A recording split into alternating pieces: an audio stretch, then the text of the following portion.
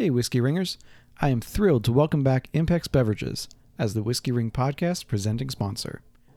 Each month, we'll be talking about a new set of single casks, maybe feature a chosen distillery, or single casks from a chosen distillery.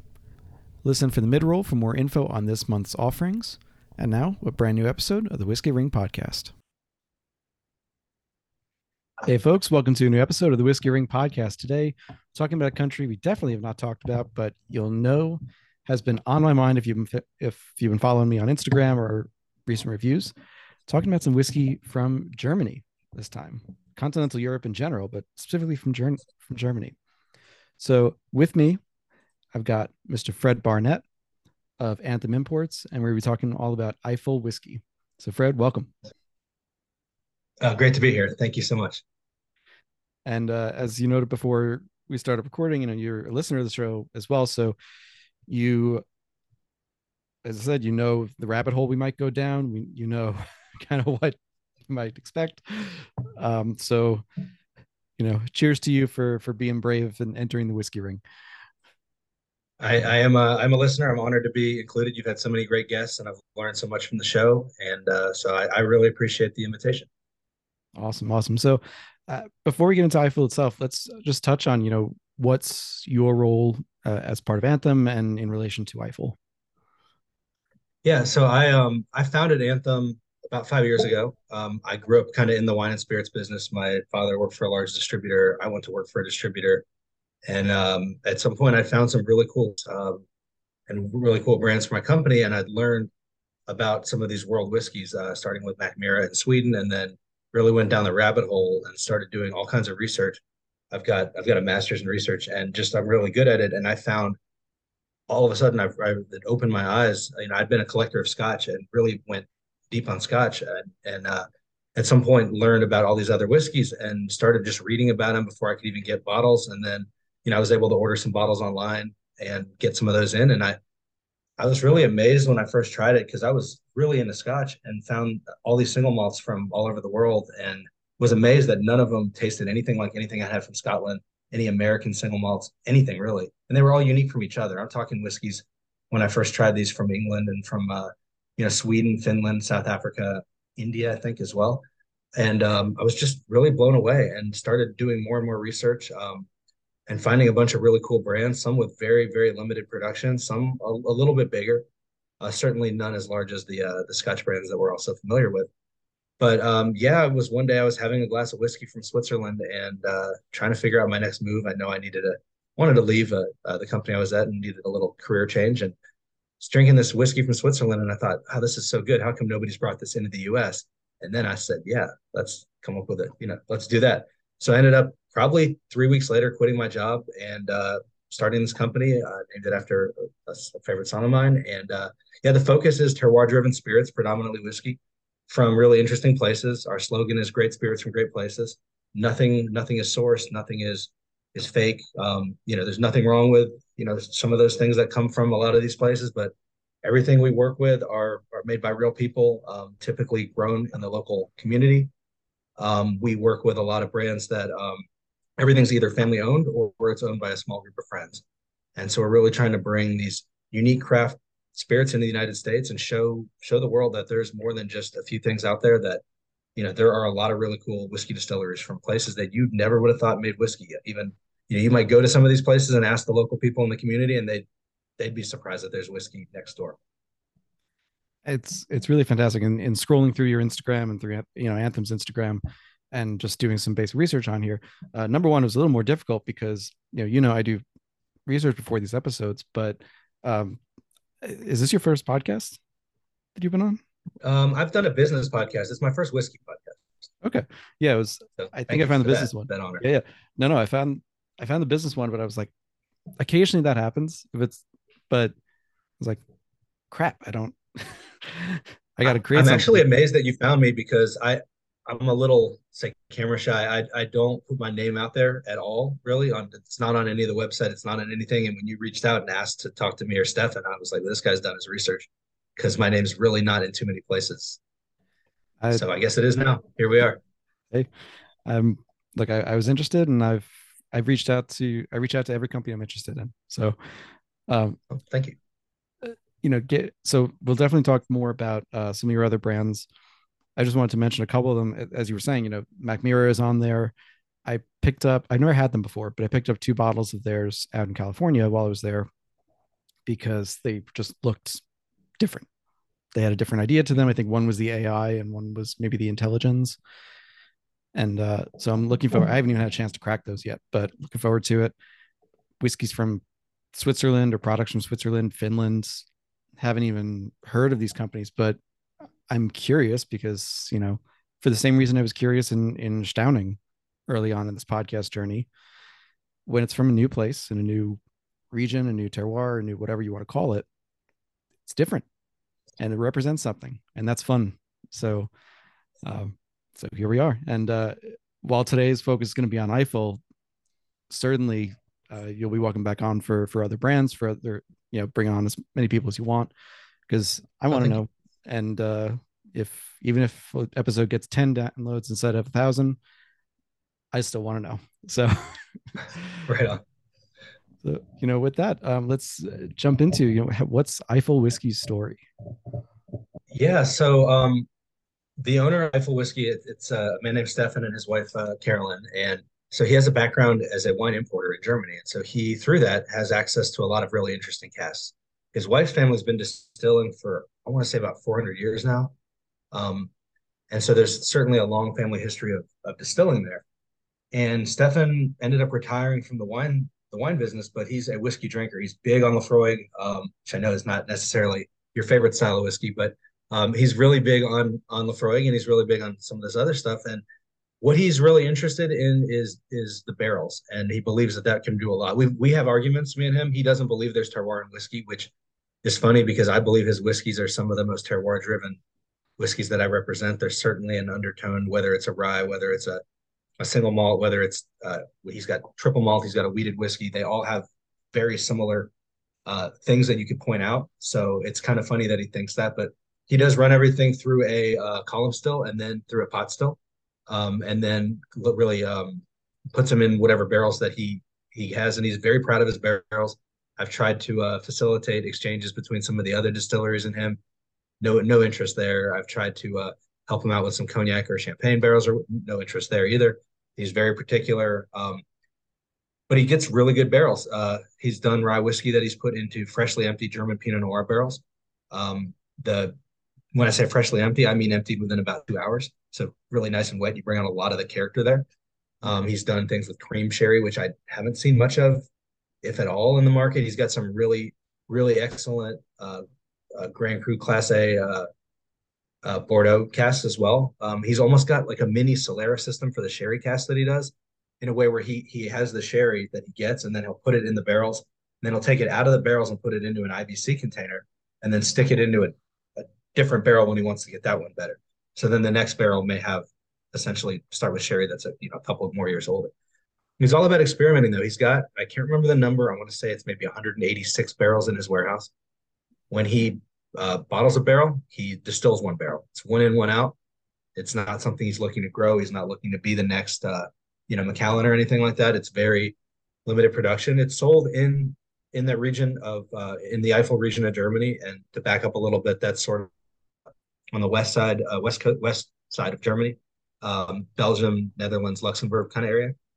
And those products are sold in little shops in that area, but they're not sold in Berlin or Munich. They're really sold there, and then to me in the United States. So if you want Eiffel, you know, you're not going to find it in one of the big cities in Germany. You're really only going to find it in the Eifel region, and then here in the U.S., through our offering. And to your point, I've seen it now only in, I guess, three places. One was an auction site, and that doesn't really count because that could be for anywhere. But that was how I found my first bottle, because I was just like, oh, a German whiskey, 500 ml bottle. Let's take a chance on it.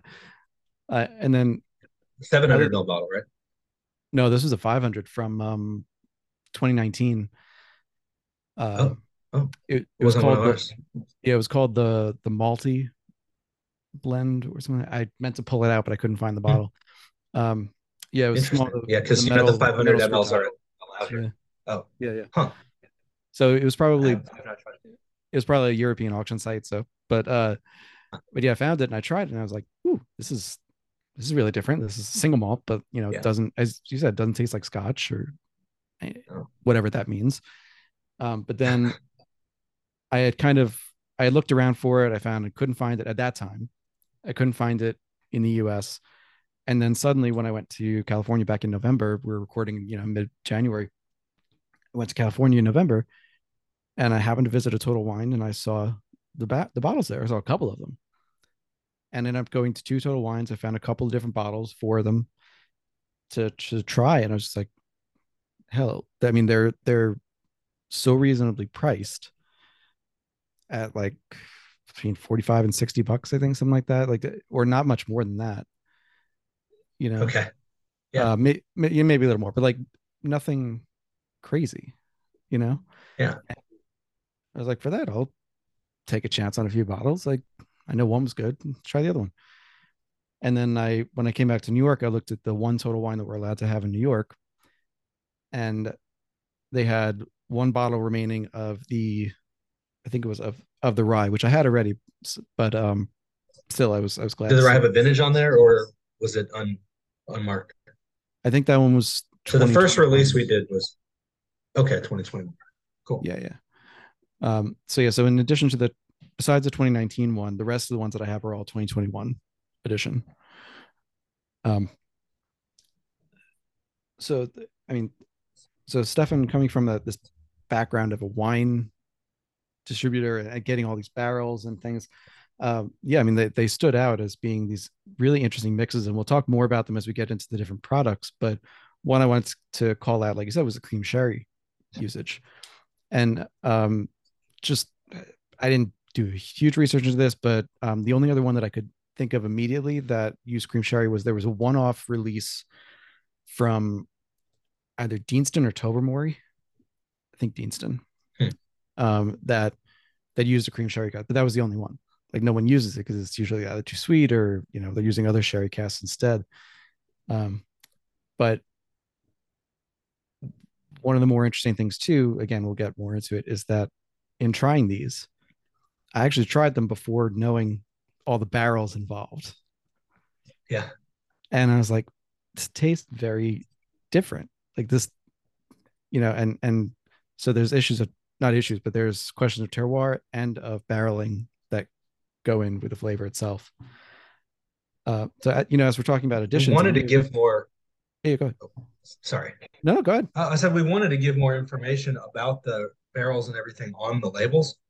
Um, when you do that here, I know a lot of listeners probably don't know, but the TTB, this agency that we all love, gets to decide whether your label's approved or not. And sometimes they ask for more information. In this case, they ask for what's called a formula approval, which means you have to submit your entire process of how you do everything, and they get to review it and then approve it or not, or ask more questions. And Stefan is the kind of guy that doesn't like to do things like that. Like he wouldn't come on the show, I guarantee you. He doesn't like to answer certain questions. He doesn't like bureaucrats and all that. And so he just said, we're taking it off there. That's why some of them just say like aged in barrels or whatever. But yeah, he wanted to give the information on there, but wasn't felt like he wasn't allowed to without revealing his trade secrets. So which speaks a bit to the quirkiness. On that note too, he distills his own rum in Germany from German sugar beets, only to have a rum cask to age some whiskeys in. So just real unique kind of stuff going on. Do you know if the rum's any good? It is good. It is really good. Yeah, a little bit left at a bottle that he sent me in 2018 at the house still. I'm always curious. It's like, the bodegas that are aging or seasoning casks with sherry, and then they dump the sherry down the drain because the sherry's worthless. It's more for the cask. So just curious if he dumped the rum rather, or if he used it, bottled it, Oh opened no, he'll drink it. Or it. when we started working together, he told me so. Originally, it was a set amount of bottles we were allowed to get every year, purchased from him, and he said, "You can take your allocation or not. I don't care. If you don't take it, I'll just drink it or sell it to my friends." And he said, "I don't want to see a depletion report. I don't know where you sell it to. I don't care if you sell it all to one account or if you sell it to hundreds of different accounts." He said, "I don't want to know anything." He's just very interesting like that. But I think his personality actually comes through in the whiskeys as well. Yeah, Just this weird kind of quirky thing that you wouldn't you wouldn't see everywhere. Absolutely. So, we're talking about the different years and such. So, the edition 2021 or edition 2019, what's the significance of those years or editions? Is it just simply when it's bottled or dumped? Yes, correct. It's when it's bottled. And so because he comes from the wine background, I actually come from a bit of a wine background as well. He wanted to do everything that we release as a one-off so that while we release a single malt whiskey every release from Eifel whiskey, no two of the single malts will be the same. So, if you open a Macallan 12 from that was bottled this year, it's probably going to taste pretty similar to a Macallan 12 from 20 or 30 years ago. Will there be some slight differences? Sure. But I think, it's going to be pretty much the same whiskey. Whereas he might use entirely different barrels. He might give us one year, a rye whiskey that's German Pinot Noir barrels. Another year it's Malaga casks. Another year it could be something completely different. So he wanted to make everything kind of a one-off. So we didn't really have that idea in mind the first year. So the first year we did just single malt and the rye. And then the second year he wanted to do the vintage. So what we were going to do originally was a one-off every year with just one different kind of one-off that's one time only, in addition to the annual release. So that year we did a peated single malt whiskey for 2019, and it was beautiful, beautiful whiskey. And then we didn't end up taking an allocation in 2020. I had to decide by April 1st, and I felt like maybe it was the right call to hold off on that for a little bit. So we ended up doing that 2021, and then we'll do a 2023 as well because we were able to get quite a bit in 2021. So we will have some stuff coming in this year, and I guess I can announce it here first since this is the first podcast I've done. But we will have a 10-year age statement on Eifel this year on Eifel whiskey. We'll have a 10-year single malt and a 10-year peated single malt. And then we also are either going to have a 9-year aged statement or 10-year triple malt whiskey, which will be barley, wheat, and rye. And you've seen the scenery on the bottles. I've got a Mhm. funny one on this too. So I asked him. I said, can you tell me more about the artist that does these? Because for the listeners, you can't see, but if you just pull it up on the internet, it's the beautiful paintings of the scenery of that region of Germany, and they're gorgeous, and they're all different. Every bottling we've done said something different on there. So I asked him. I said, these are great. Can you tell me more about the artist, and maybe we can get the artist to sign some bottles? He said no. He said no. Um, it's not just one artist, it's many artists. The only thing they have in common is that they're all dead. He said, so they've all been dead for 100 years, and that's why I use them. So I don't have to pay them any kind of royalties. That works. That's fair. I like it. It works. It's fair. But as a result, I mean, the whiskeys are beautiful inside and out. I think it's something, if you see the bottle on the shelf, you'd be crazy not to just pick it up and look at it and think, huh. And all the coloring you see on everything, it's all natural color. There's no chill filtration, no coloring, nothing goofy going in there. What you see is what comes from right from that barrel. And what's noticeable too, I mean, the label stands out, but also the shape of the bottle is a little different. It's not your normal wine, either It wine is. bottle It's or like squat whiskey. what? Yeah. Yeah. Yeah. It's interesting. He picked that out himself, and who am I to argue? I think it looks great. It's certainly not something I've seen on anything else out there, so it does help it stand out. And then, yeah, I mean, I think it looks good. It looks good on a back bar or on a store shelf, which is something a lot of people are not necessarily conscious of when they put their design out there. But yeah, it looks good.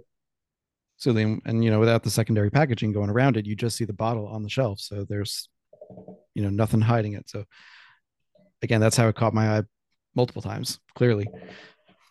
The jumping back a little bit to the 30,000 foot view, again, this is the first time that we're talking about German distilling and whiskey from Germany or that region, really. I mean, the closest I think we've gotten is probably Denmark, honestly.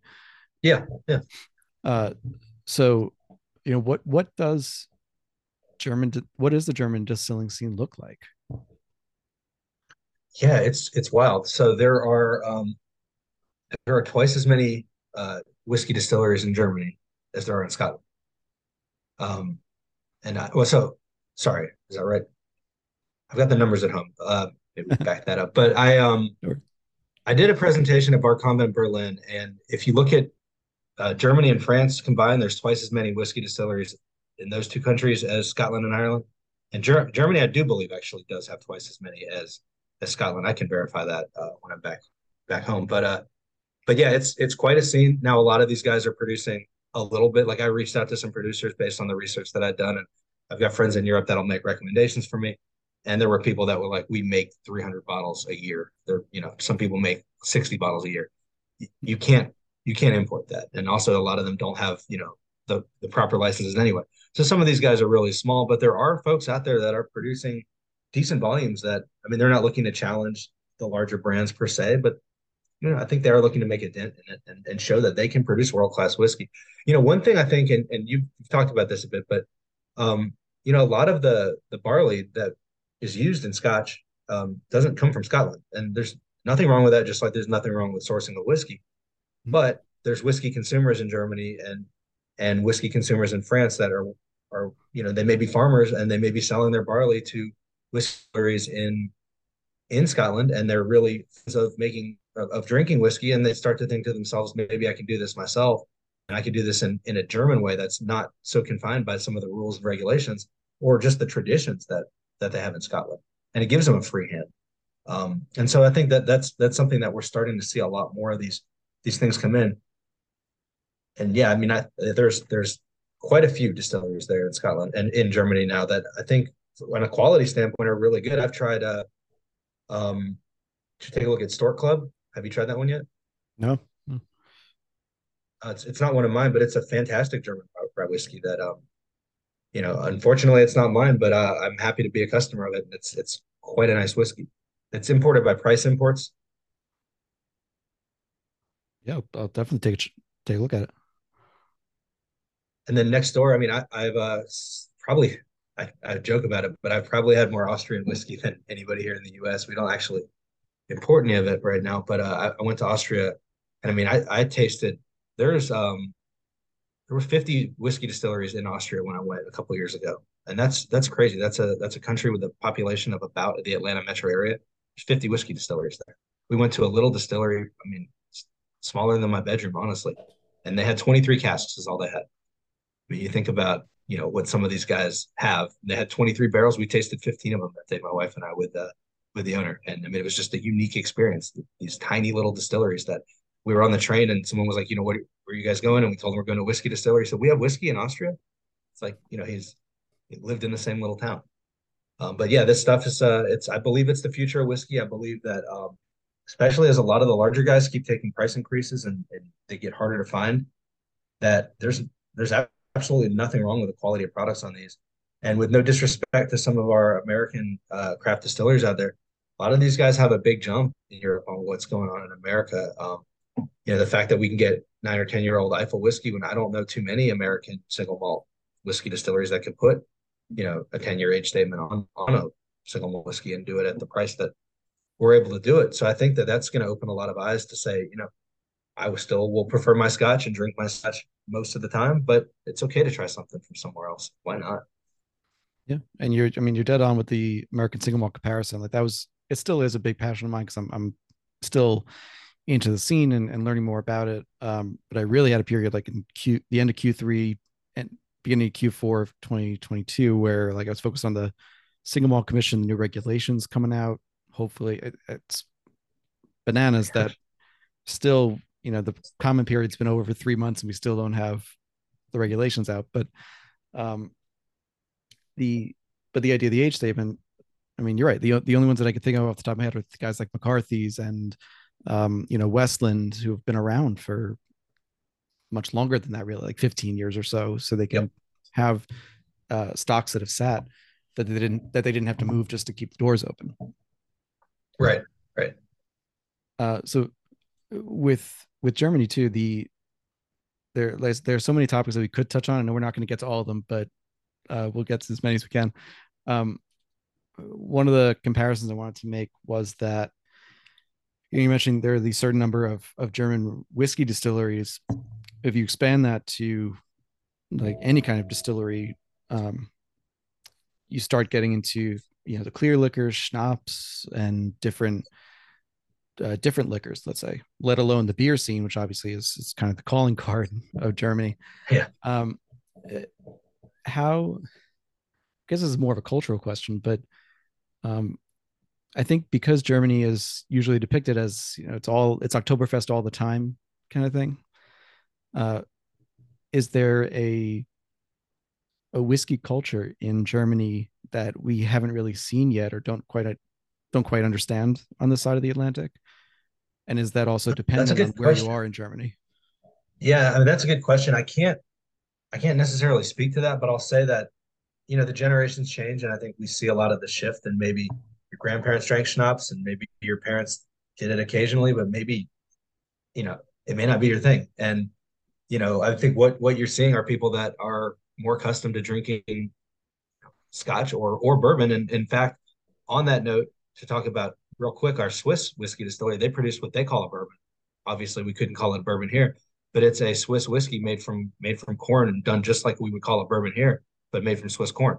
Um, but because they're used to drinking uh, bourbon over there, and so why not? I mean, these countries have great food cultures, and I think if you're making beer and you're already distilling something else, whiskey's kind of like the logical step. In a lot of these countries, though, whiskey distillation wasn't legal, and that was something that in some of these countries came about as late as like 2003 or so. And so a lot of times they weren't legally allowed to make whiskey. They were allowed to distill schnapps and allowed to do this and that, but whiskey was something that wasn't allowed. So Finland is one of the countries we work with that I believe was 2003 was the year. I think Germany around then. Switzerland I know was around too. I'm sure it was something to do with an EU regulation or deregulation. But yeah, the idea is that these guys might have had a history, a culture of drinking whiskey, but weren't even like legally allowed to do it. So there was no industry there. But that's a good thing. They're able to now make their own traditions. They can look at Scotch and say this is. I mean, single malt Scotch is the gold standard of, well, I believe of whiskey in general, but I don't want to get hate mail from the bourbon heads out there. But I mean, single malt Scotch certainly is great, and I think that these guys are all consumers of it. And like I said earlier, they really they believe that now they can go ahead and make world class products themselves. And really, Stefan at Eifel Whiskey, he wasn't trying to compete with anyone, or really do anything. He was surprised, very surprised to see an email from an American come through, and I knew a lot about the products because of the research that I had done. It wasn't like he was looking to export to the U.S. Like I said, he genuinely doesn't really care. Um, but Right. yeah, you know, And I mean, that kind of the culture aspect is fascinating me more and more just because as it as the calendar goes, the previous interview to this will be the one with Dr. Mark Lawrence Schrod, who wrote the Global History of Prohibition, Smashing the Liquor Machine. I reversed the titles, so it's Smashing the Liquor Machine is the main title. But part of the questions that we got into were the cultural questions of why certain countries in Europe favored or went into prohibition or at least tried it. Then you have the Gothenburg system in Sweden that kind of grew to other places and other nations. And it's curious to hear that some of these places were not allowed to distill whiskey, at least for quite a long time. And that contrast with what you said about Stefan having this multi-hundred year, I think you said 400-year history of family distillation, so that they would have been able to distill, not necessarily whiskey, of course, but they would have been able to distill for these hundreds of years. And now he's making whiskey instead. yeah, and actually, I found the numbers we were talking about earlier. Mm. So there's 307 active distilleries, whiskey distilleries in Germany. There's 150 in Scotland. Um, and then third place would be France with 90, and then Austria with 88. So I mean, you see, I mean, and then it's Switzerland, Netherlands, and then Ireland. I mean, that's how far down Ireland is, and they've been building distilleries, pretty fast, to kind of make up for all the ones that they shuttered all those years ago. But I mean, you see Yeah. where all the growth is coming from the continent. And so I think we're going to enter a new world of whiskey where, I think it's great that people can now in the US, right, go down the street and in almost any place of any decent size, get distillate or whiskey from the local community. But now we're able to get something that's very exotic too. So we'll have the hyper local and also the exotic. I could in the same night have something from, there's a little distillery, 10 miles from my house that actually does agave, South Carolina, agave spirits. But you could do that and then also have tequila on the same night. They've got whiskey too. They've got a whiskey they do in South Carolina. I could also have, a French or German, or you've got a Tibetan whiskey coming shortly. So Mm. there's all kinds of fun stuff out there. I mean, if they make barley and they distill it, why not?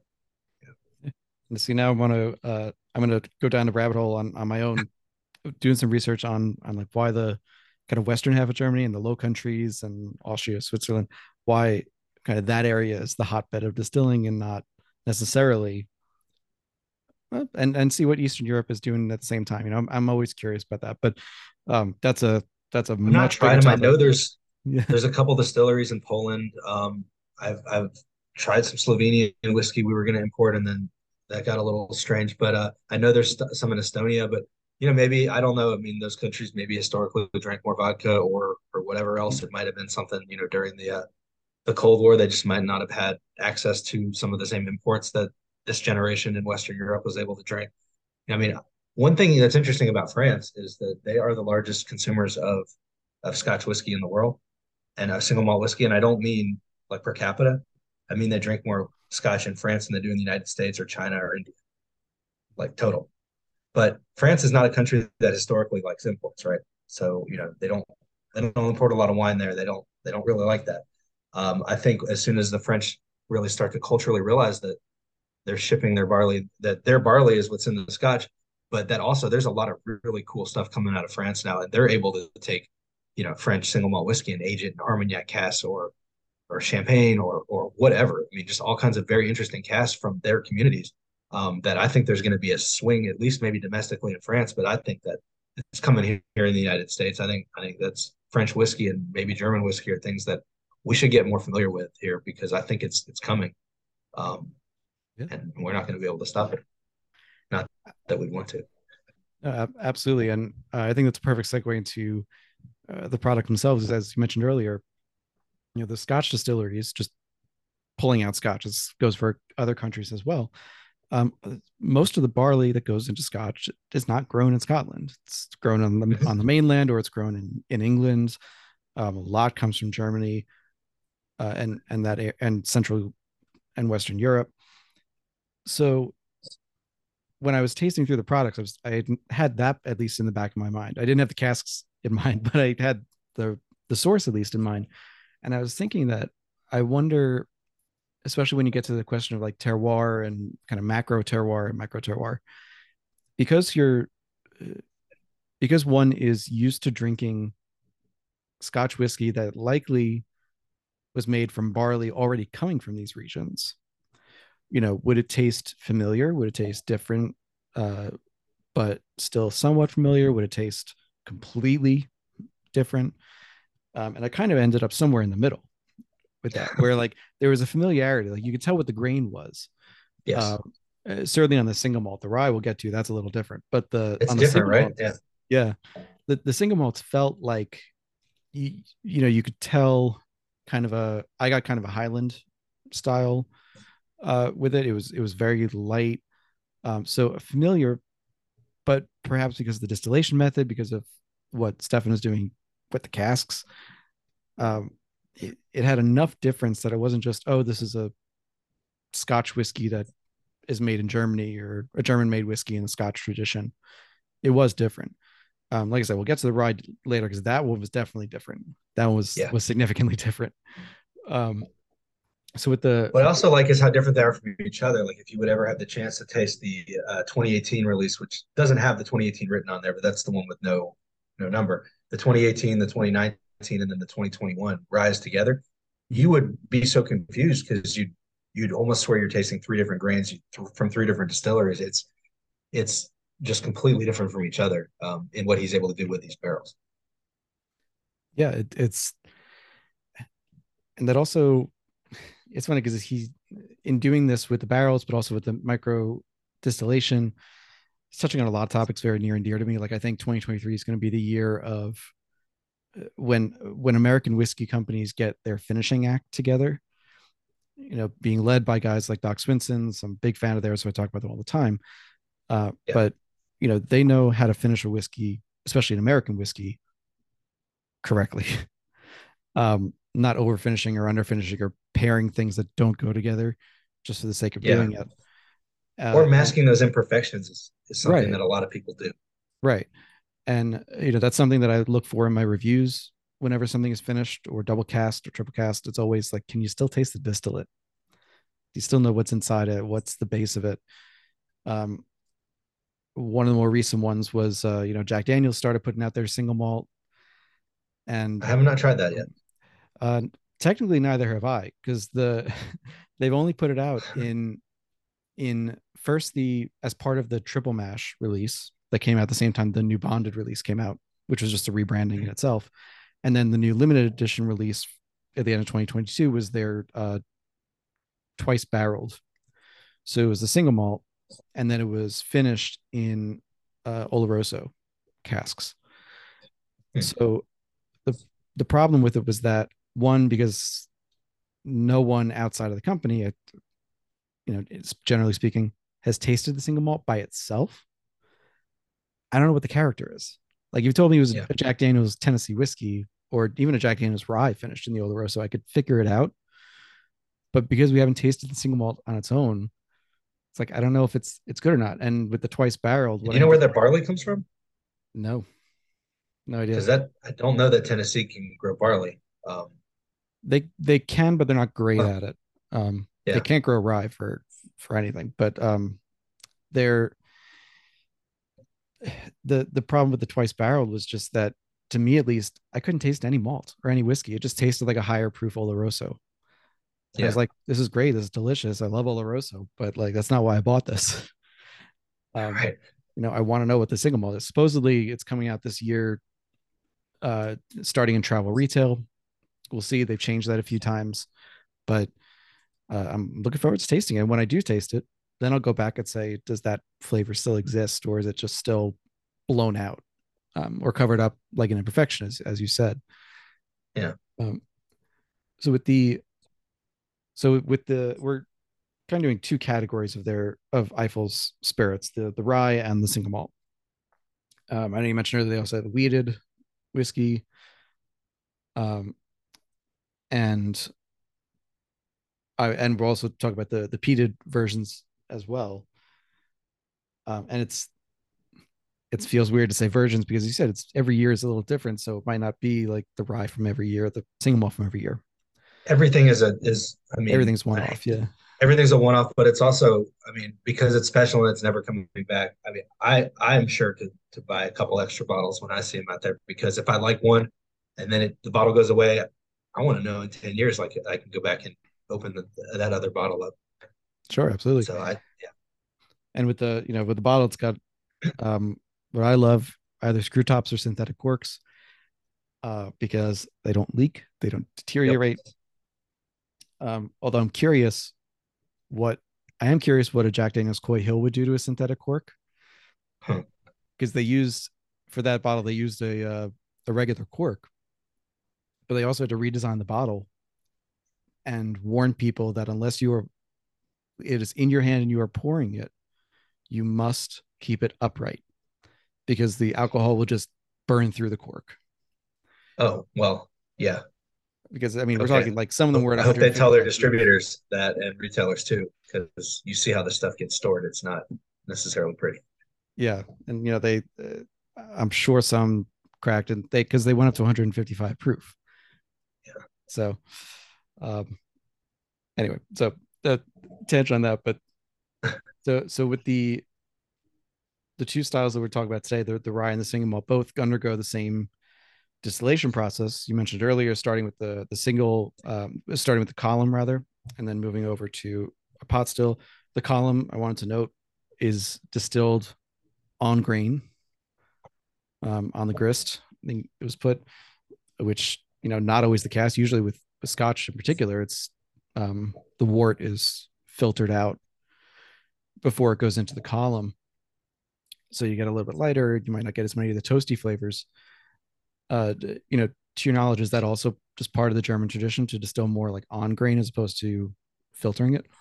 And I don't know if it's the German tradition, but certainly in this area of Germany, that's what I was led to believe that that's how it goes. And then it's even before that, I mean they ferment for 72 to 96 hours, so nice solid, nice long fermentation time. And because I mean, these questions are coming, so I might as well throw them at you. Do you know if they're using like a wild yeast, what their own? Because the wine guy also, Stefan might have his own yeast. You never know. Yeah, well, I mean, he was a wine importer, so I mean, he was never a winemaker, or at least as far as I know. Hmm. But no, I'm not so sure on what strain of yeast they use. He's the kind of person that would tell you that it's not important, but he might even believe that it is important. I mean, we certainly know it's important. But he really like his argument is that it's coming from the barrels, and then I finally did get him to admit that there was some terroir in whiskey, but his the way I got him to admit it, right, was that I said if you took one of your barrels and sent it to Isla for 6 years and just let it age at Ardbeg, would it not taste different than how it tastes now? He's like, well, I guess in that sense, terroir does matter. So, I mean, it is though, the climate, and, the barrel, I mean, it is almost a living, breathing thing. The barrel is breathing in and taking on, the land itself. And I think that's really, he's more interested in that and the barrels themselves than the distillation process itself. I mean, they used some of the locally grown grain, but him and his distiller, they're just like it doesn't necessarily matter. They don't believe that it matters, but they use it anyway. They're like, yeah, if the prices went up locally, we just switch. It wouldn't make no one would know any difference, but they still use it, so they have to be believing that there's some value in that. It's a strange one.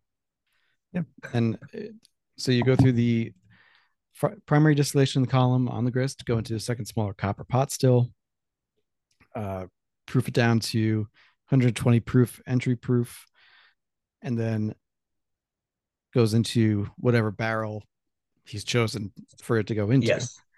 And it's really how he feels. Like they distill on Tuesday and Friday when they're distilling, and they'll barrel what they distill on Tuesday on Friday, and then they'll distill on Friday and they'll barrel that on Tuesday. And then when they've finished up however many barrels they want to do, they're done for a while. Then he goes and lives in his vacation house, and he lives in Spain most of the year. So they'll go down there and do that. But yeah, it's kind of just it's what he feels like. He really treats it more like an artist would. So it's like I want to try these Malaga casks. I want to try PX Sherry. But then he might get this wild idea of like, let's blend the PX Sherry ones with the Malaga cast and see what that does. Um, or we'll do this rum cast finish with this. And I've not had anything from him that I've been disappointed in at all. He's even made some brandies that are quite fantastic. I just don't think the U.S. market's ready for $70 German brandy just yet. Yeah, I'm hoping it gets there in a couple of years. I'm scheduling with Copper and Kings right now, so Oh, brandy's cool, on my great mind. stuff. Yeah, I'm also just a big fan of brandy. I mean, I'm a New Yorker, so we're used to Applejack and all nice. that kind of stuff. Yeah, So with this particular single malt, I can't believe I left the bottle outside. With this particular, but I have my notes, which are important. So for this edition of the single malt, the 2021, we just went through the distillation process, and then it's aged 4 years in an ex Bordeaux cask that was made for American oak, right. and then another 4 years in first and second fill cream sherry casks. Yep. And yeah, and he's really particular about his cast. Like I'll tell you, if he doesn't like the cast when they come up, like he'll rechar them. He makes sure his sherry, the sherry that goes in those casts is all good. It's very much as I say he's like an artist. He takes the craft very seriously, and he like none of these barrels came from anywhere that wasn't really good and done in the right way. He's gotten barrels that he didn't like, and he just changes his mind on what he's going to distill. And he will not use a barrel that he doesn't think is perfect for the project. And obviously, these are not all coming from Germany. And if it's Bordeaux cask, then it's coming from France. Yep. Um, Cream sherry, I think. I mean, there must be multiple places making cream sherry. I don't think that's geographically designated. Well, I think he gets it all from Spain. From he works with these barrel brokers that help him, and he gets it from Spain. Well, So yeah, if he I lives mean, there he's most got of the it. year, Yeah. Well, yeah. I mean, here we do that, but I don't know that in Europe they're drinking Taylor or whatever. true, true. Um, but yeah, I mean, if he's living in Spain most of the year, he's probably got access to, I'll pop over to this bodega today, and or maybe this other one tomorrow. See, how the sherry is, and Yeah. So I could see them doing that. He'll send me pictures of him like tasting with like tasting some sherry, and then reference to this maybe in some Eiffel that you buy in 5 years or something like that. That's I love it. The artistry Yeah. of it. I really do believe there's an artistry to cask management and using casks, Hmm. whether it's finishing or the full maturation process. And in this case, it's the full maturation process. Yeah. No. There's nothing worse than tasting a whiskey when you're like that's finished in something and you think these both would have been better away from each other. Like this made Mhm. both of these things worse. This made this barrel worse, and this made the spirit worse. It's always better when you can enhance and really marry the stuff together. And that's what's interesting. He's not finishing, right? He's Mhm. aging it for 4 years and then he's aging it for 4 years in a different cask. It's not 4 years and then like 3 months in another cask. It gives it time to settle and it gives it time to grow. And frankly, he's had some stuff that he thought would be like excellent when he did the second thing. And then he'll just well, okay, let's see what this. Okay, we'll do some math on this, and he'll put it into a third cast, and I'll be damned, it comes out perfect. So Yeah. that's Of the that's always an option. yeah, I mean, of the ones that I have noted down, like nothing is under like a 2 year age period for a cask. I think the lowest one I have is the rye. It's got 2 years in the ex Bordeaux, and then two in second film Lager, and then another year in at least in the German Pinot Noir. But that's like the smallest age period that I can see. It's all like I said, it's not just throwing it in a barrel for a few months. It's all longer term. Yeah, and even with that, we decided that after this 21 release, we're going to take the rye. We're not going to bring in a rye this release. We wanted to age a little bit more and enhance it. Now, I'm not one of those people that's addicted to the age and thinks that I don't like the age question. I don't really want age statements on the whiskey, but he is proud to have a 10-year-old whiskey. When people ask me how old it is, my first response is don't worry about it because like our first year, the Eifel German rye release is one of the best releases that we've ever done. I'm very proud of it. And it was aged 4 years, and everybody that tasted it would swear it was 10 years old. So what does it matter? If I tell you it's 4 years, you might not want it. But I mean, and I know that 4 years in Germany is different than 4 years in Kentucky. It's not going to be the same. So but yeah, I mean, yeah, the youngest thing that he's put out for this release was 4 years, and like I said, this next release it'll be 9 or 10 years. Yeah, I mean the single malt's getting on this particular one was 8 to 9 year blend, distilled in Mhm. 2012 and 2013. The rye was a minimum 5 years, so let's say five plus. And if you go by the general rule of like $10 a year kind of thing that you usually Huh. see in Scotland when it's not Macallan, um, when it's twice that. Uh, these again, I look at the whiskey and I say these are, at minimum, very fairly priced, and if not better, Yeah, the right? single malt and rye should be retailing for about $80 in the market. Total Mm. one, maybe a couple dollars less in some markets, but not all markets. And then the extra special ones, the peated duo malt and the peated rye cask, those are should be about $90 retail.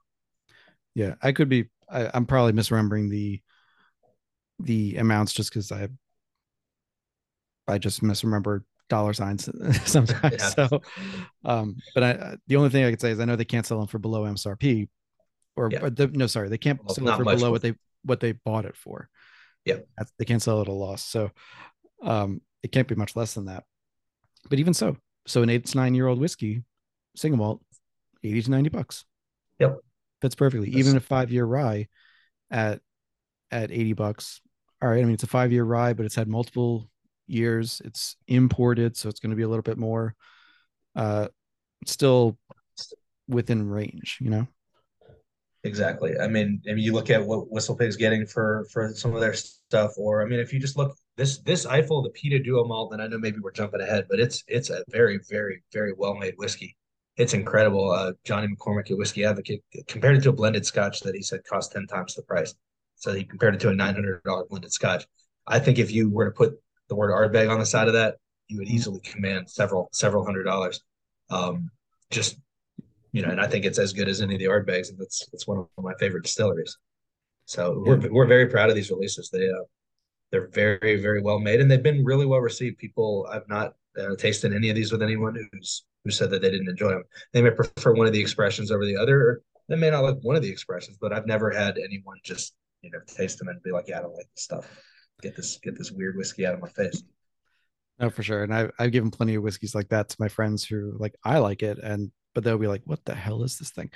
Um, no, the duo malt peated was very very good, and you pointed out earlier, Lefroy's not quite my cup of tea, um, but I do like other peated stuff, that different peat types, like the Kalilas, like the Highland Park, especially Stauning, love their kind of peat. Yeah, So it's I good. tend more to the heather and the slightly less maritime, with the exception of Have you Highland got Park. into Springbank yet? Uh, a little bit, not too much. So I won't say It's a good one. how I totally feel on that, but that's also got the Okay. Campbelltown funk. Yeah, yeah. So I'm okay with funkiness, and I love funk and rye, like sorry, not rye, rum. Rum. Yeah, A good Jamaican rum from I've got Clarendon and Long Pond, uh, right now that Hamden. I'm in Hamden, I'm loving on. So not opposed to it. I have had ones that were and from Raj actually, um, that were from, I want to say Long Pond, but they're under the brand Money Musk Hmm. and Rest and Be Thankful.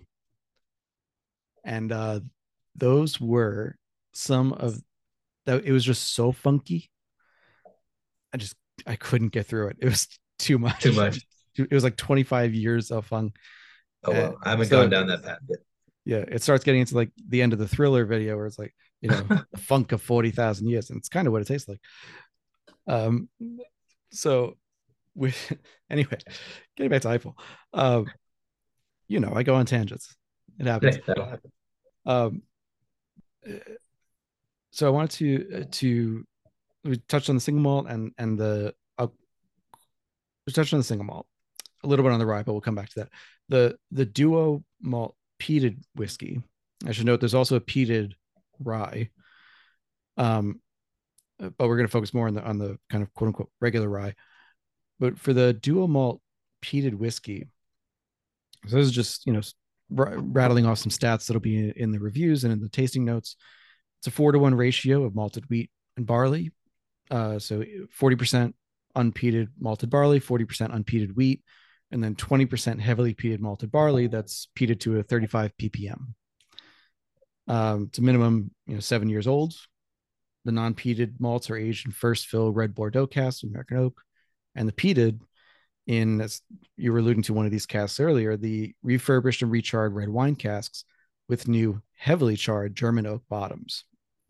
So a lot of A lot of stats stuff there. going on. So just within this, it is a really it's one of those whiskeys that I think is easily already one of my kind of top of the year contenders. It's interesting, it's so complex, and it's also doing all of this at 46% ABV, which I mean I'm a proof whore, and Yes, you I'm are. very happy drinking this. So the questions that come out of this are, number one, you alluded to your answer before we started recording, but I do have to ask, where the peat might come from, or the peat profile. Yeah, I'm not 100% sure where it comes from. That's something that I honestly just need to double check my notes and figure that out. It's something that's just escaped me. No one has asked me in the past few years, and I guess it just fell out of my head. So I do need to ask him about that. I'm guessing it came from Scotland, but I don't know. Yeah, I will ask him. The peat's everywhere. It's It is. basically, unless you're in tropical or where it's frozen, it's everywhere else. So, Yep. But a lot of um, countries won't let you harvest it, and that's mhm. that's one of those things too. So we've got a Swiss whiskey coming in, and they have the only permit in, I guess, in the country to get their own to get peat from this one peat bog that they use. So we'll have a, Swiss peated whiskey, but anything else coming from Switzerland, from what I've been told, has to buy it from Scotland. So And go but figure. I bet that peat from Switzerland, like there's got to be something very unique about that peat Yeah, it's flavor. volcanic. It's crazy. It's Yeah. unlike anything. I mean, it tastes like it's just like it's volcanic. It's so different. Yeah. Like I joked, I think I mentioned this on a previous podcast. I'm not sure it's coming out yet by the time, as of recording, but I had spoken to the guys at Mammoth, and I got some samples afterwards.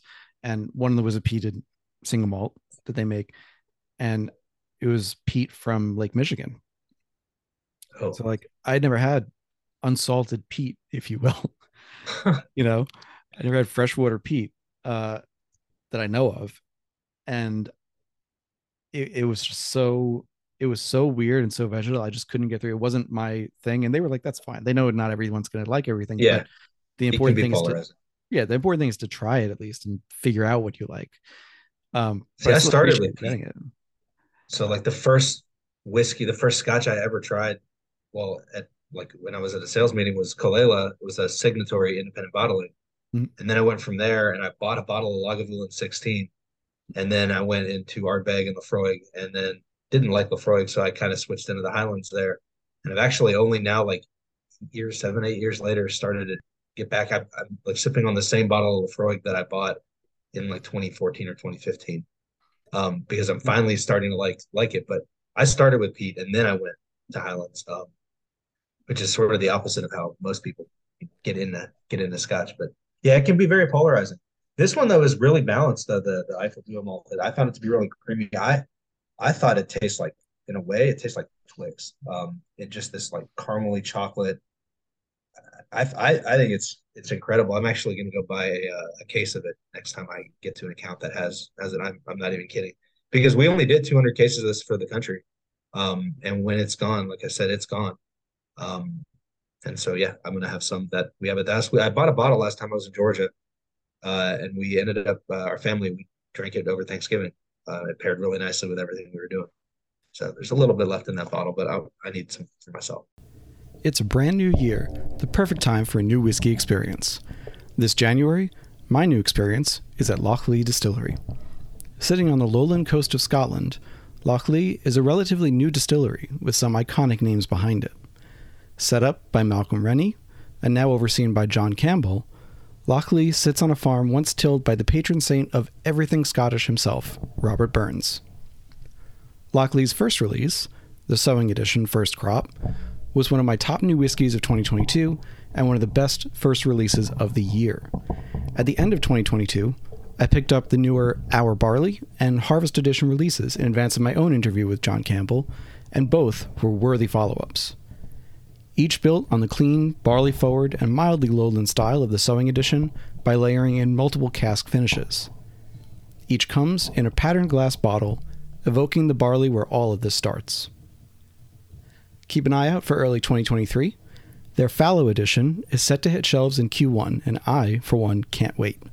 The third in the annual series of limited seasonal bottlings, Lochlee Fallow Edition First Crop reflects the season of autumn on the farm, when the fields are left fallow to rest after a busy harvest.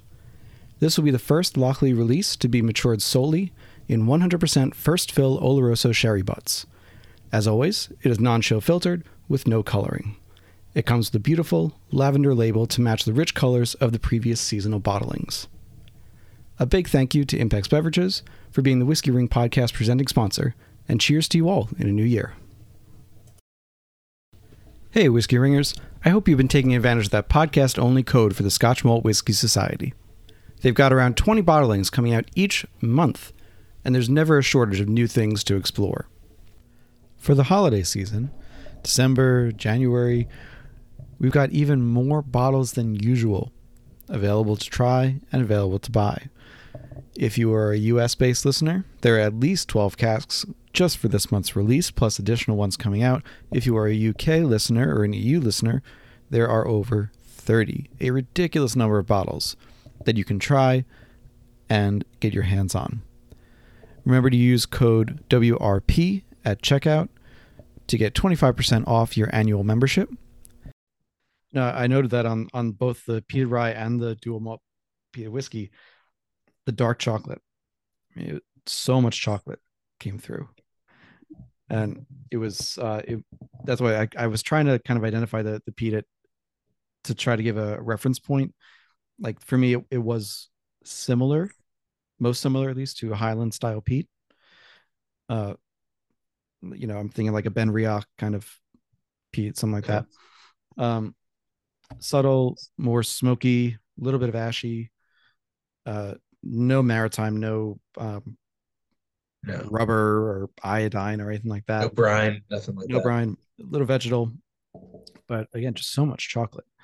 And you start getting those roasted components to it, and the compounds. It's not necessarily what you think of as chocolate, but it ends up registering the brain as a similar compound. And I mean, I loved it. It added when you put malt and chocolate together, it's a beautiful pairing.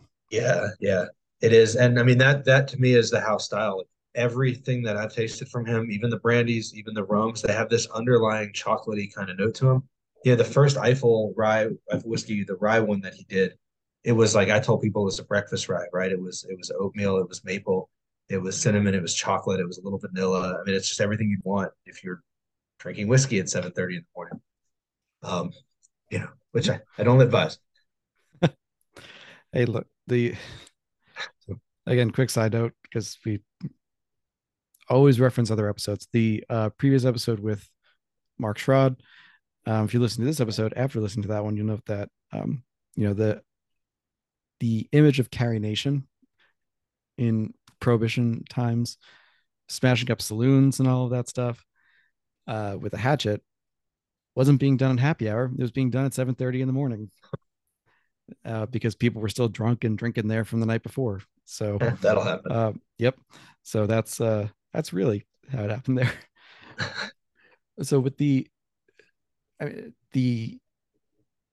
so putting aside the peat, we'll come back to that, and I'm happy to either insert something into the episode or just add it in the tasting notes, of course, as to where the peat comes from. There's also questions of, I think, the flavor profile of a red Bordeaux cask will kind of understand. Like there's enough. I think I've tasted enough things to kind of understand where the certain fruits that come out of there, also some chocolatey notes and roasted notes from the toasting process in the barrel. But those, I was really fascinated by those heavily charred oak bottoms. Yeah. Sorry, heavily charred German oak bottoms. German oak bottoms. Yeah. Yeah. And so we've talked a lot about on the podcast about different types of oak and like French oak, American oak. Um, just did a piece on Doc Swinson's French toasted oak from the Troncaise forest. And I'm curious what is German oak? What does that do?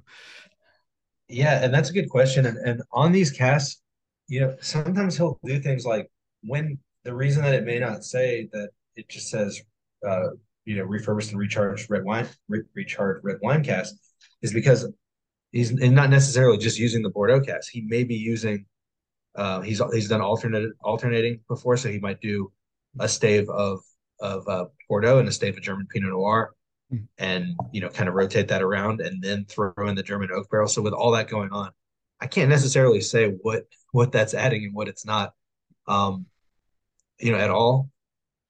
I just Yep. I he's a mad scientist. Is kind of all I can say is that he's throws a bunch of shit in a cauldron and and it comes out nicely.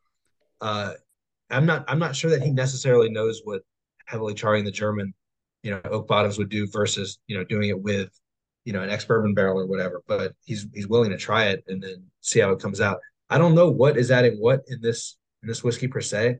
I just know that it really comes together beautifully. Um, yeah, I don't know the specifics on that. I'd love to go there and watch him distill. I've not had the chance to do that yet, but It just to must be see, fascinating. Yeah. yeah, I would think so.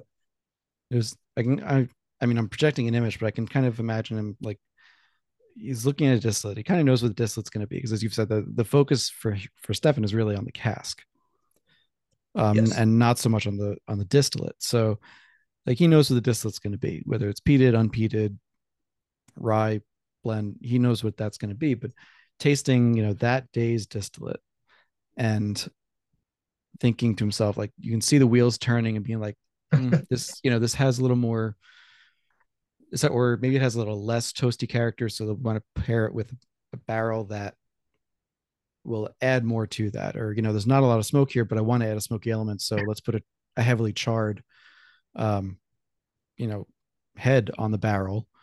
So it's not going to have a ton of surface area contact with it, but it'll have enough that you'll get some barrel char, some brand new barrel char in there. Yeah. And uh, yeah, when you get to do that, love to know just what it looks like, because it like I said, I'm imagining that mad scientist, but a very quiet one, where Yeah. everything's in his head, and suddenly he's just like, all right, we're gonna do this, we're gonna do that.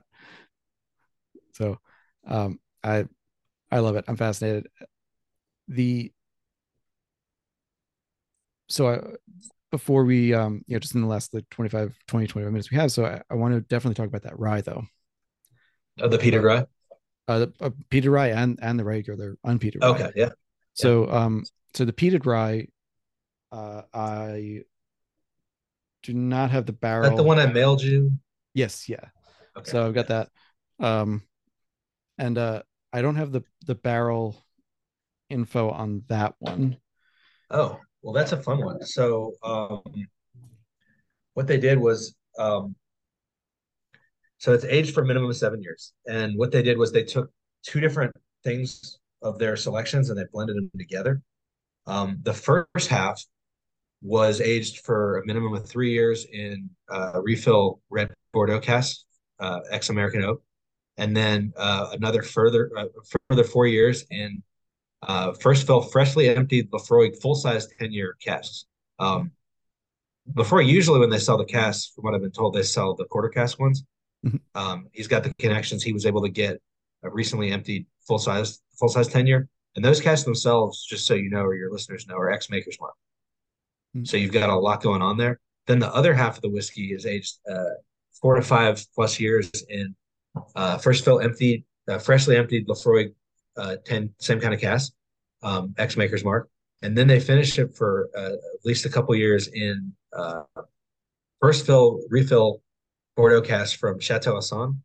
It's one of only four wines in the Saint Emilion to hold the top classification of the Premier Grand Cru Class AA. So top notch wines. I mean, these are wines that go for a couple $1,000s a bottle, and he got the barrels and put them in there. What's interestingly is I tasted a version of the second half of this. So just the Lafroig and then the Chateau Assan cast at cask proof at 57% with I had the fortune of tasting with a whiskey advocate writer in Nashville in 2019. And he was going completely crazy for this. He kept telling me it was one of the best whiskeys he'd ever had in his life. He was like, if I was scoring this for the magazine, I'd give it a solid 95. I've only given, a 97 once in my life. This is one of the best whiskeys ever. Well, we ended up, he ended up needing to blend it, and then with the other one of these, but it produced what is an absolutely incredible whiskey. So the rye itself is not peated; it's a peated cask rye whiskey, but it has a lot of notes that you would get from it just because it spent a good bit of time in that Maker's Mark. I guess those two, sorry, Lafroig casks, which are ex Maker's Mark too, but really a lot going on this. And that's a super important distinction to make, that the rye itself is not peated. All the Correct. peat flavor, the smoke, and everything is coming from the casks themselves. Yep. And so you mentioned you got to taste the second half of that. Did you get to taste the first half at any point? You know what? I probably did. So what he did was he sent me over a bunch of things. The one that it's funny because the one that was the second half, he called it Islay, like Eilay, because it's Eifel and Isla combined. Mhm. That's what he called it there, and he sent me a little, I want to say like 300 ml bottle that I've still got, a good bit of it in there from a few years ago. But it's fantastic. But he just, frankly, they didn't have enough to do it. If we did it at that proof, he likes to do everything he sells to the U.S. market at 92%, or sorry, 92 proof, and is it worth arguing? I don't know. The whiskeys came out beautiful. I'm actually not big on proof. Uh, maybe you need it in bourbon, but I don't. That's not a shot at bourbon, but maybe you need it in bourbon, and I don't know that you necessarily need it on rye or on a single malt whiskey in general if it's well made. And I think 46 is good. They did taste quite nice at 57. I'm not gonna lie, but yeah, it's still incredible. But yeah, we're probably not gonna get anything that isn't 92 proof from Eifel anytime in the future, or at least anytime soon. Fair enough. Fair enough. I mean, No single 92 barrels, is. no. I try. He won't do a single barrel for Yeah. I mean, the 92 is a good proof anyway, just because you don't have to chill filter at that point, and you're still not going to get flocculation unless you get really really cold. me. Yeah, So yeah. you're safe from that at least. Uh, and I still felt like everything drank at or above proof, especially with mouthfeel. And Mhm. again, I agree with you too that I think at least that bourbon needs a higher proof because Yeah. below really 100, frankly, but certainly below 90, it just feels thin, way too thin. Yeah. Uh, so it needs something, and then it also can't stand up to finishing if it's at that proof. That's a different issue. But the heat, Yeah. but the reason too I was asking about if you've tried both was that if I wrote this down correctly, the first half was finished first in the wine cask and then in the Lefroy, and the second half was reversed. It was finished in the Lefroy first and then in that exclusive wine cask. Yeah. What happened was, yeah, yeah, that's right. That's what he did. So you kind of get both that way. Um, I think he felt like what happened was this is what happened. It was after 1 year in the Chateau Hassan barrels, it was great, but after the second year, he felt like it started to go down a little bit in a way that he felt would be repaired by blending it with that first half. So this is not taking one of the imperfections and masking it, more of trying to take that note and bring back what we had in it previously, if that makes sense. But it worked really well. But yeah, he felt like that last year might have taken something away. So, if he does it again, I don't know if he still has access to those casks, but if he does it again, he may do one less year on that, try to finish it. And who knows, a rum cask or German agave spirit or whatever else they got going on over there. I'd be curious to see an experiment of doing kind of a side by side of Yeah. you have to remove a lot of the variables, but let's say you took the rye, just picking a grain, took the rye and said, all right, I'm going to take half of this. The first half I'm going to finish first in Lefroy and then in X Red Bordeaux. And then the other half, I'm going to do the reverse, do the first couple of years in the Red Bordeaux, same amount of time, and then go into the Lefroy and see, what impact does Yeah. doing peat first or second have on it? Like, and what is the fact that it's matured for a couple of years and then goes into the second one have on the interactions? Um, Yeah, it would be great to see all kinds of things like that. I thought it would be interesting if he would take two things done the exact same way. It doesn't matter what it is, same barrels done at the same time, and take one of those barrels down to Spain with him, and then see what that tastes like after a couple years in Spain versus Germany, but the same distillate, the same barrels done at the same time. Because that could be wild just to do those kind of experiments. Absolutely, absolutely. One of the it's another episode I think that came out. Yeah, it came out today. We were talking to Traverse City, Michigan, Oh, yes. and we were talking about how they started out sourcing from MGP, as you said, a lot of people do, Yeah. um, but sourcing aged product, and then over the years they've then sourced distillate, like new make distillate, and then aged it fully in Michigan instead. And of course, those two things tasted very different because you're aging Mhm. it in different places. So yeah, the Germany versus Spain, and then different areas of Spain could be really fun. And I think I skipped over this question, which I can't believe I did, which is in that Eifel region, what does the climate look like? Yeah, it's a volcanic region. They've got it's a mountainous area. There's a bunch of just active volcanoes there. I've not been, so I can't actually tell you what it feels like there. But yeah, it's a mountainous volcanic region, and he talks about that a lot. But he swears it doesn't matter. But you and I know it does. So That that's yeah, yeah, there are some things you can kind of push off with terroir, but volcanic soil, yeah. that that's I mean, going you to can be the taste it. There's something, there's something tying all these together, and it doesn't matter whether it's a German Pinot Noir cask, whether it's a sherry cask, a Malaga cask, anything that he's used, um, you're going to get some of these notes that are very similar across the board. And with that column still that's stripping it and then doing it through the pot still, you're getting the barrel and you're getting the terroir, and that's typically what you're getting. You're not, you know, frankly, if you strip it, I mean, you've stripped a lot of the flavors from it, but you're getting them back again from the land and the air and the barrel. and you lose less of it by being able to distill on the grain as opposed to filtering at first. So Mhm. it makes a difference. Yeah, You can see that as we go back to the bottle design and the label design, the artwork, you can clearly see it's hilly, it's mountainous, um, kind of gravelly, if you will. yep, So it's in the artwork, it's inherent in the environment. So Fred, there's so many other things that we could go into here, but the last question that I want to throw to you is do we know where the rye is coming from?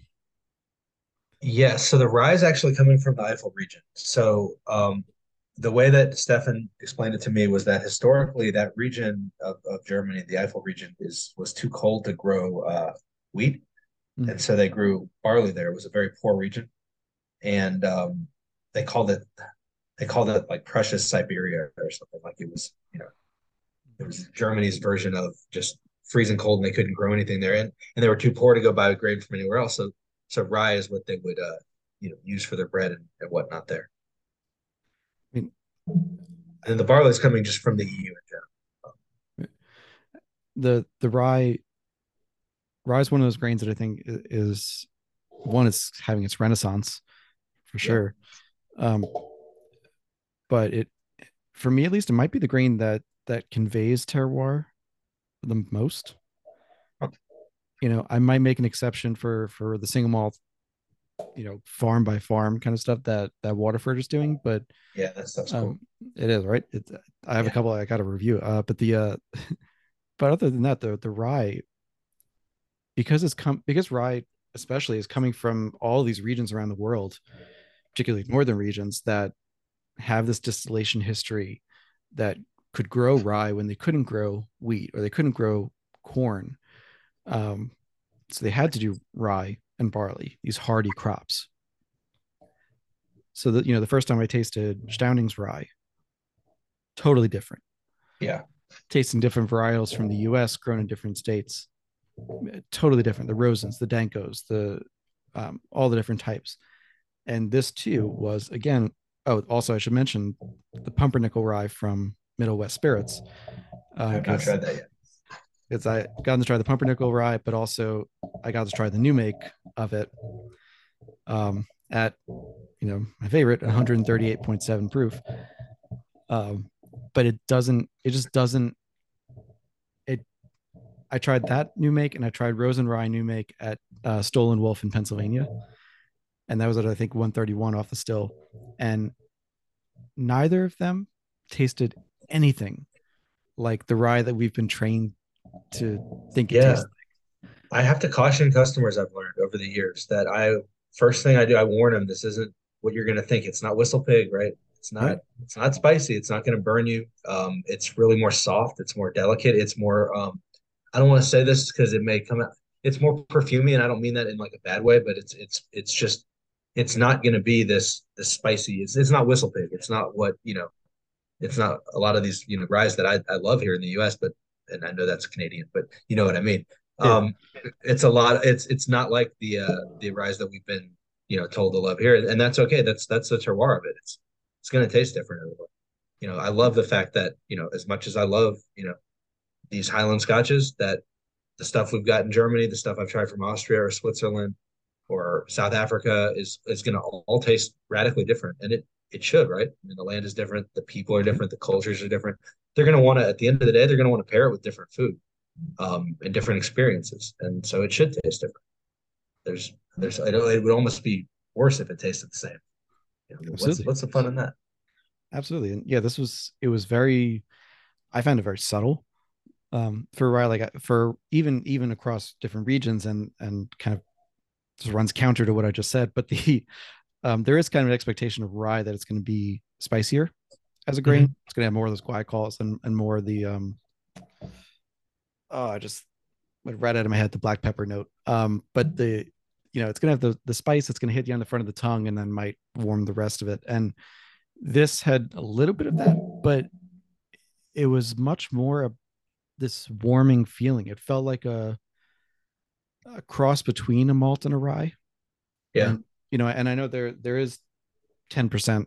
It's 90% rye, 10% malt, but it felt like the rye itself was just rounded and softer and creamier. And it was again, it was noticeably different. It was a very it different really rye. is.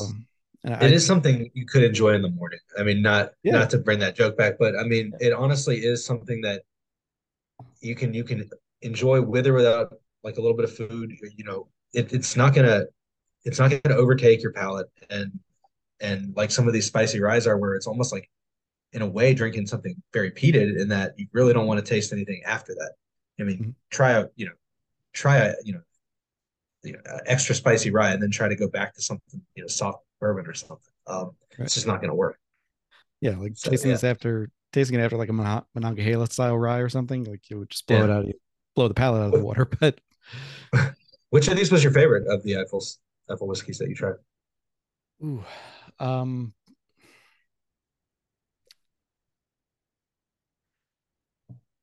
I'm going. I keep going between the regular single malt and the duo peated. You can't go wrong. But yeah, Yeah, I love that duo peated. yeah. There's something very. I keep using the word unique, but there's just something different about the duo peated that's It's got a lot of yeah. structure. It's That's the so thing. well It's structured, and I mean yeah, really like compared with everything we ate at Thanksgiving, but also it was damn good on its own. yeah, And yeah, yeah, I mean it's not maybe not high enough proof for you, but I don't add any water or anything to the whiskey. So I mean it tastes great the way it is. You don't want to dumb it down at all. It just it to me is really good. And I just love that it tastes like Twix in a way. That's pretty yeah. good candy. It is. It's delicious. It really is. I know there are still a few places to get some bottles, and I have a talking point for you after uh, that I want to mention to you. But Okay. for the moment, I'm going to put a pin in our conversation because are many products that hopefully we'll talk about more in the future, from Switzerland, from Austria, from Finland. Much more to talk about and to explore. But Fred, thank you so much for coming on, taking the time talking about Eifel whiskey, about German whiskey, and explaining the mad scientist behind it. Uh, I'm really excited to have people try these whiskeys, see the reviews and tasting notes, and get their hands on them hopefully. And yeah, just thanks for taking the time. Thank you so much. It's been fun. I appreciate you Wonderful. having me on. Awesome. So, as you usually hear, hang on with me for a sec after distilling. Jeez, after it's been a long. It's No more whiskey for Wednesday. you. Yeah, it's Wednesday. It's been a long week. But Yeah, after recording, hang on with me for a sec. In cool. the meantime, make sure to follow Whiskey Ring Podcast, Whiskey My Wedding Ring, or Whiskey Ring, depending on the social media platform. It's a long name, had to shorten it sometimes. It happens. But when in doubt, go to the website, whiskeyMyWeddingRing.com. You can subscribe. You can find all the newest reviews. You can find social media links. There will be links to Anthem imports. There'll be links to the reviews and tasting notes in the show notes for this episode. And hopefully, as well, there will be some hints on where to find some bottles for you. So, with that, thanks so much for listening, everybody. Make sure to check out Patreon page. We're going to be starting up under the influencer again in the new year. And with that, see you next week. I was about to say see you next year. See you next week.